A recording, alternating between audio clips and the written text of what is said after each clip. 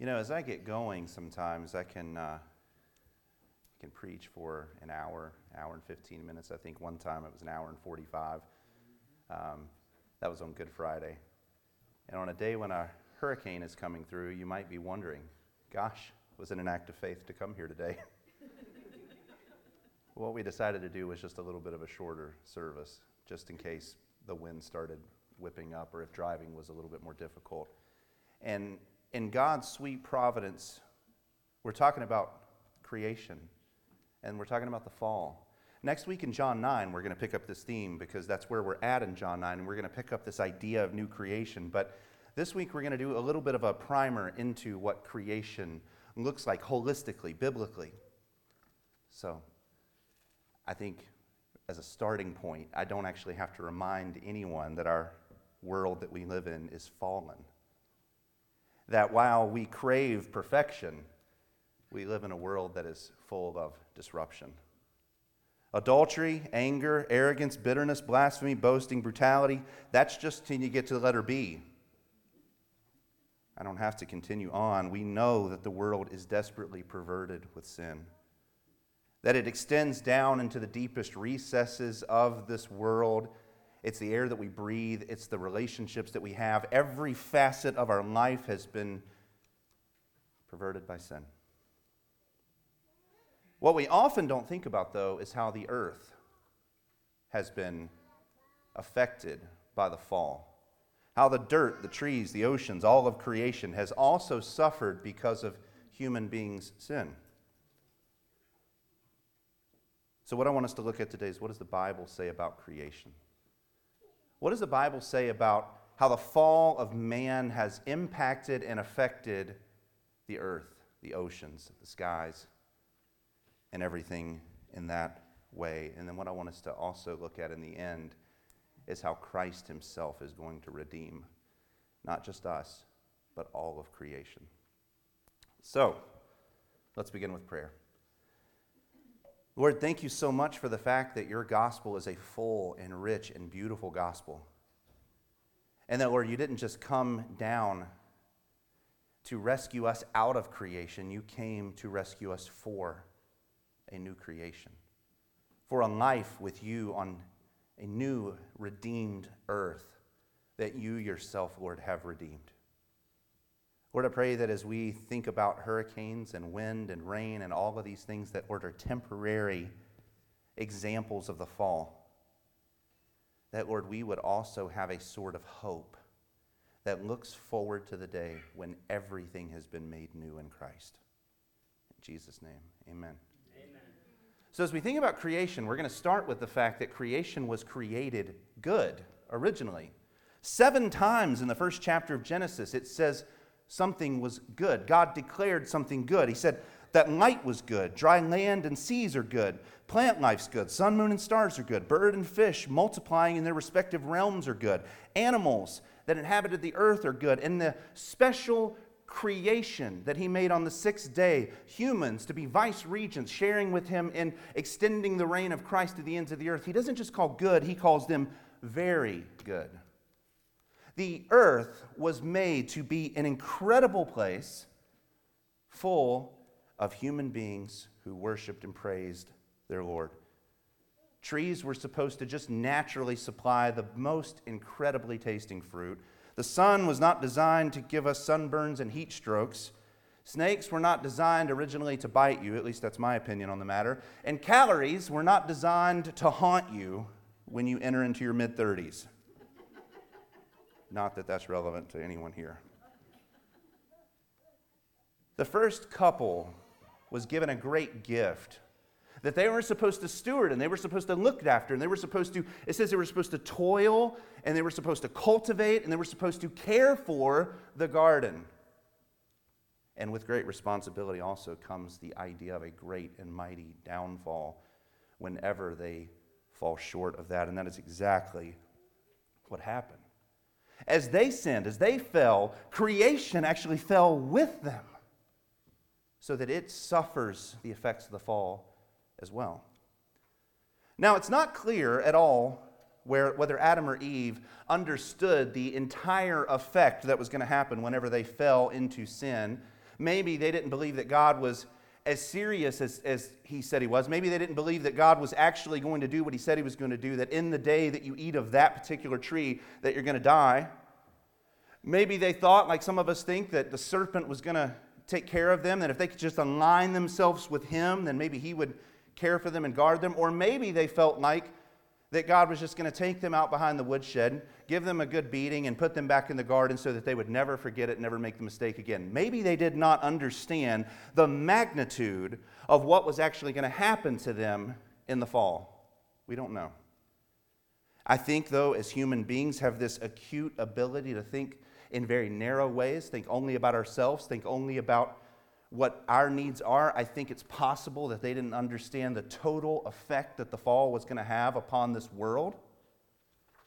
I think it's possible that they didn't realize that light was now going to be turned as a weapon against them, so that, like I said earlier, their sun burns, they get freckles, they get skin cancer. I was out in the deserts of Iraq, early on in the war in 2003, and I was doing my job. I was drinking water, and all of a sudden I pass out because of heat exhaustion. That wouldn't have happened in pre-fall world. Cells misfiring because of too much exposure to the sun. That wouldn't have happened in a pre-fall world. I don't think they understood how deep the effects of the fall were going to go. I don't think they understood that dry land, that was the thing that God called good on the second day, was going to experience famines and droughts and earthquakes and mineral depletion, so that farmers couldn't actually get enough food for their communities. I don't think they realized just how deep the effects of the fall were going to run. I don't think they realized that seas that God called very good in day 3 are going to be cursed, and that underground tectonic plates would shift, and volcanoes under the surface of the water would erupt, and you would have tidal waves and tsunamis and water spouts, and you would have hurricanes in New England. It's the first one in 30 years.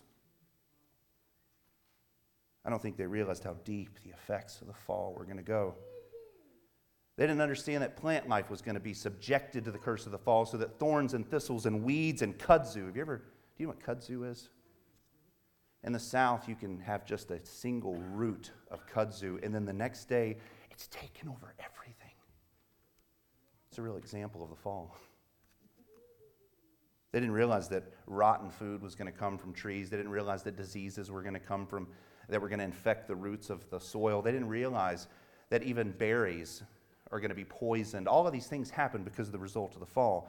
They didn't realize that birds and fish were going to attack one another and eat one another's carcasses. They didn't realize that mosquitoes would be unleashed upon the world. You talk about an effect of the fall. These unholy flying vampires that'll suck the life out of you. You know what I'm talking about. I tell my daughters that they bite them more than they bite me because they're sweeter than me. I think that's scientific. They didn't realize that animals were going to suffer. They didn't realize that human beings were going to be filled with disease, old age, wrinkles, scars, backaches, memory loss, high cholesterol, and everything that's gone wrong in the world. They didn't realize that one decision to rebel against the holy God was going to unleash a tidal wave of consequences upon them and upon their progeny and upon generation after generation after generation. They didn't realize that even rule and dominion would be perverted. So that instead of people gathering together in communities to worship God, you have people gathering together in communities to wage war on other nations, so that you have bloodshed, you have brokenness. They didn't realize that companies were going to form, and this is not a statement on vaccines, but give us medicines that would cause more issues than they actually cure. If you think about, every facet of our life has been lived in a fallen world. Paul even describes this. He uses personification, which is attributing personhood or person-like attributes to creation, when he says in Romans 8:19 through 23, "For I consider the sufferings of this present time are not worthy to be compared with the glory that is to be revealed to us." And if we stop in verse 18, we think, absolutely true. I don't consider that my sufferings right now are worthy to be compared to the glory that's going to be revealed in the day of Christ. But Paul doesn't stop with the suffering that you and I face. He goes on, he says, "For the anxious longing of the creation waits eagerly for the revealing of the sons of God. For the creation was subjected to futility, not willingly, but because of him who subjected it, in hope that the creation itself will also be set free from its slavery to corruption and to the freedom of the glory of the children of God. For we know that the whole creation groans and suffers the pains of childbirth together until now. And not only this, but we ourselves, having the first fruits of the Spirit, even we ourselves groan within ourselves, waiting eagerly for our adoption as sons, the redemption of our body. For in hope we have been saved. But hope is seen is not hope. For he who hopes for what he already sees is not hope, but if we hope for what we do not see with perseverance, we wait eagerly for it. Paul is saying that all of creation has experienced the fall. The land, the skies, the oceans, the mountain, the trees, the animals, the birds, the flesh, every facet of it is under this bitter curse of the fall, and it's groaning under the weight of it. Now, there's many people who will try to give you answers as to what is going to heal the world. You've got Green New Deals and environmentalism and hippies hugging trees in the middle of the Northern California forest. I'm just being funny. Maybe they actually do, I don't know.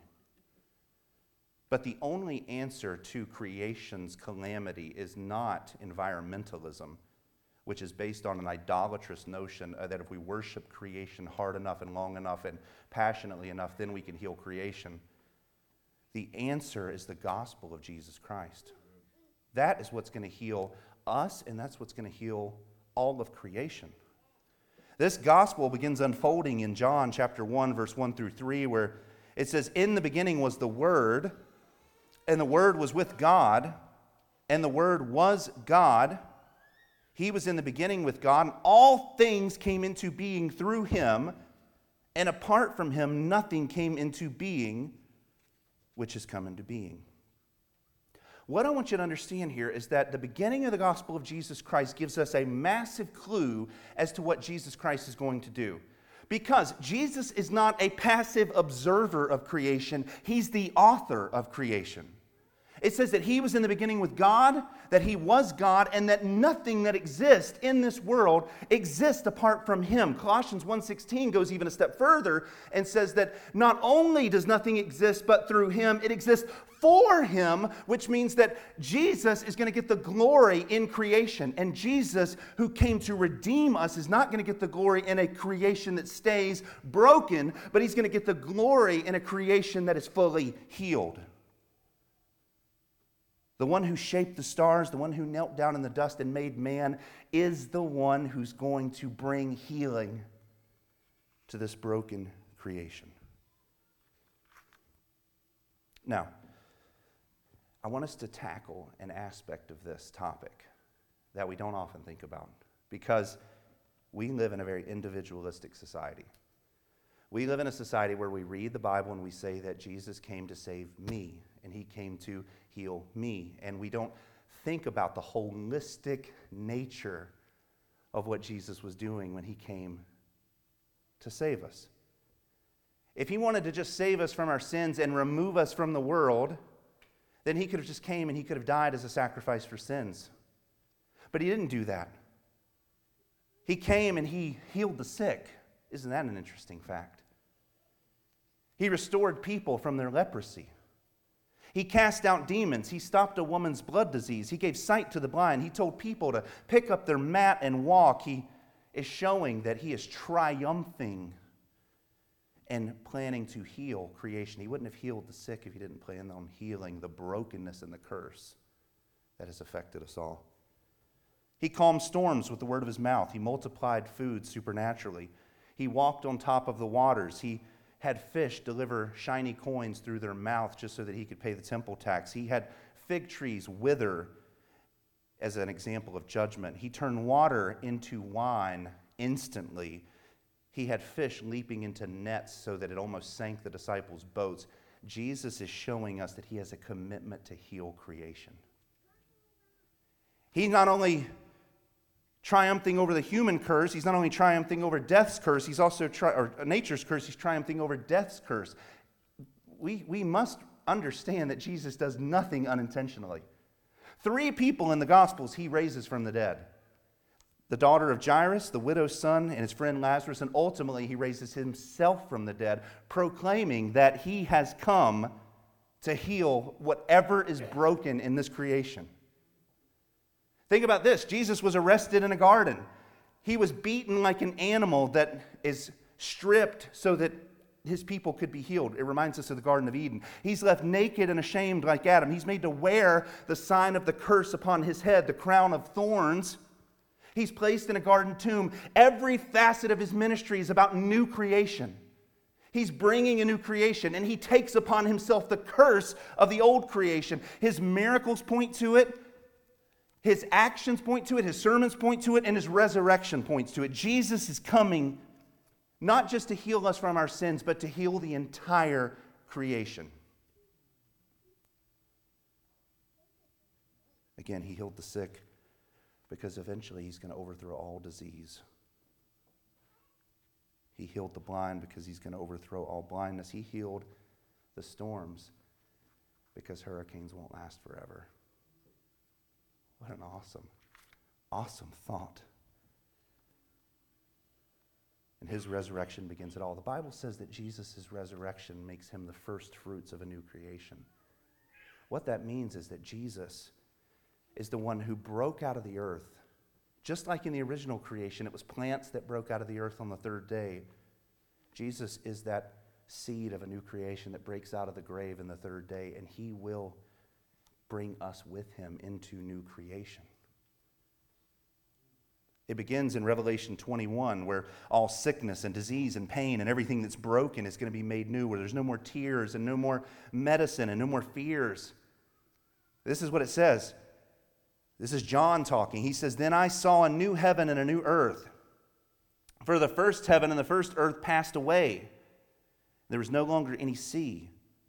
And I saw the holy city, the new Jerusalem, coming down out of heaven from God, made ready as a bride adorned for her husband. And I heard a loud voice from the throne saying, 'Behold, the tabernacle of God is among men, and he will dwell among them.'" It's like the Garden of Eden, God dwelling with his people. "And they shall be him people, and God himself will be among them, and he will wipe away every tear from their eyes. And there will no longer be any death, and there will no longer be any mourning or any crying or any pain. The first things have passed away." And he who sits on the throne said, "Behold, I am making all things new." And he said, "Write these words, for these words are faithful and true." Then he said to me, "It is done. I am the Alpha and the Omega, the beginning and the end. I will give to the one who thirsts from the spring of the water of life without cost. He who overcomes will inherit these things, and I will be his God, and he will be my son. But for the cowardly and unbelieving and abominable and murderers and immoral persons and sorcerers and idolaters and liars, they will be in the lake of fire with brimstone, which is the second death." Jesus continues in Revelation 22. "Then he showed me a river of the water of life, clear as crystal, coming from the throne of God and the Lamb in the middle of its street. On either side of the river was the tree of life," new creation.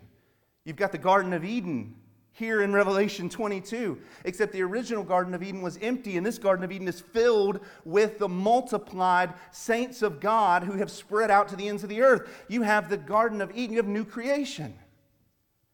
There will no longer be any curse. The throne of God and of the Lamb will be in it, and his bondservants will serve him. They will see his face, and his name will be on their foreheads. There will no longer be any night, and they will not have any need for a lamp or a light, nor the light of the sun, because the Lord God will illumine them, and they will reign forever and ever. And he said to me, "These words are faithful and true." On a day like today, we see wind, we see hurricanes, we see water, we see pains in our life. We have broken relationships. We have estranged relationships of people that we love who we haven't spoken to in years because of the effects of brokenness in our relationship. We have addictions, we have pains, we have broken elements of our body that are soon going to cause us to die. In a day like today, we are inundated with the effects of the curse. But on a day like today, we can celebrate the fact that we serve a God who's going to cure it all. No more pain, no more brokenness, no more suffering, no more sorrow, no more tears. Heaven is going to be the culmination of the redemption of Almighty God. And you and I, if we are in Christ, we're going to experience it. My hope for us today, in a very short message, is that we would have hope and not discouragement. My hope for us today is that we would stop looking at American politics and we would stop looking at American civilization and all of the things that's going wrong, and we would start looking to the fact that we serve a God who's going to heal all of this. You see, because if we get caught up in how bad the world is going, we miss how good, in fact, the gospel truly is. And we miss how good our God is, and we miss how His glorious plan is working in such a way that's going to bring us into eternity. If we miss that, we miss what Baxter caught. That my life is about the glory of God. Your life is about the glory of God. We exist to give Him praise for our own joy, and we exist in death to be with Him. My hope for each and every single one of us is that we would not look at the brokenness, but we would look to the broken Savior who is going to heal it all. And that would give us hope, and that would give us joy, and that would cause our hearts to praise. Let's pray. Lord, from the beginning to end, your word is about creation. It begins in a garden, it ends in a garden. It begins with you speaking, it ends with you speaking. It begins with you dwelling with human beings, it ends with you dwelling with human beings. It begins with a tree, it ends with a tree. It begins with a river, it ends with a river. All of life is about your story of how you are going to make a creation for yourself with people who will glorify you. Lord, I pray that we would be swept up into that. Lord, I pray that we would repent for the ways that we are inclined to grumble and complain and be frustrated and angry and feel like victims. When we serve you who is making all things new and will make all things new, Lord, I pray that you would empower us to be witnesses to the world. Lord, I pray that you would empower us to be able to showcase the glory of Christ so that when people come to us, they would literally ask us, why are you so joyful? Because we know the living God.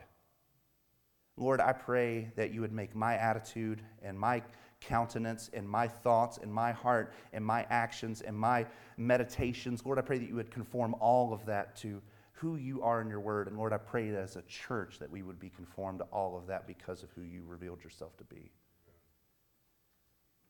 Lord, we can strive and we can try, and a message like this can fall on dead ears and dead hearts because we are broken people and we cannot manufacture holiness. It's the one thing that we can't replicate. Lord, would you breathe life into us? Would you breathe your Spirit into us? And would you make us people who want to worship you and praise you, and people who have hope even in the midst of trying circumstances? It's in your name that we pray. Amen.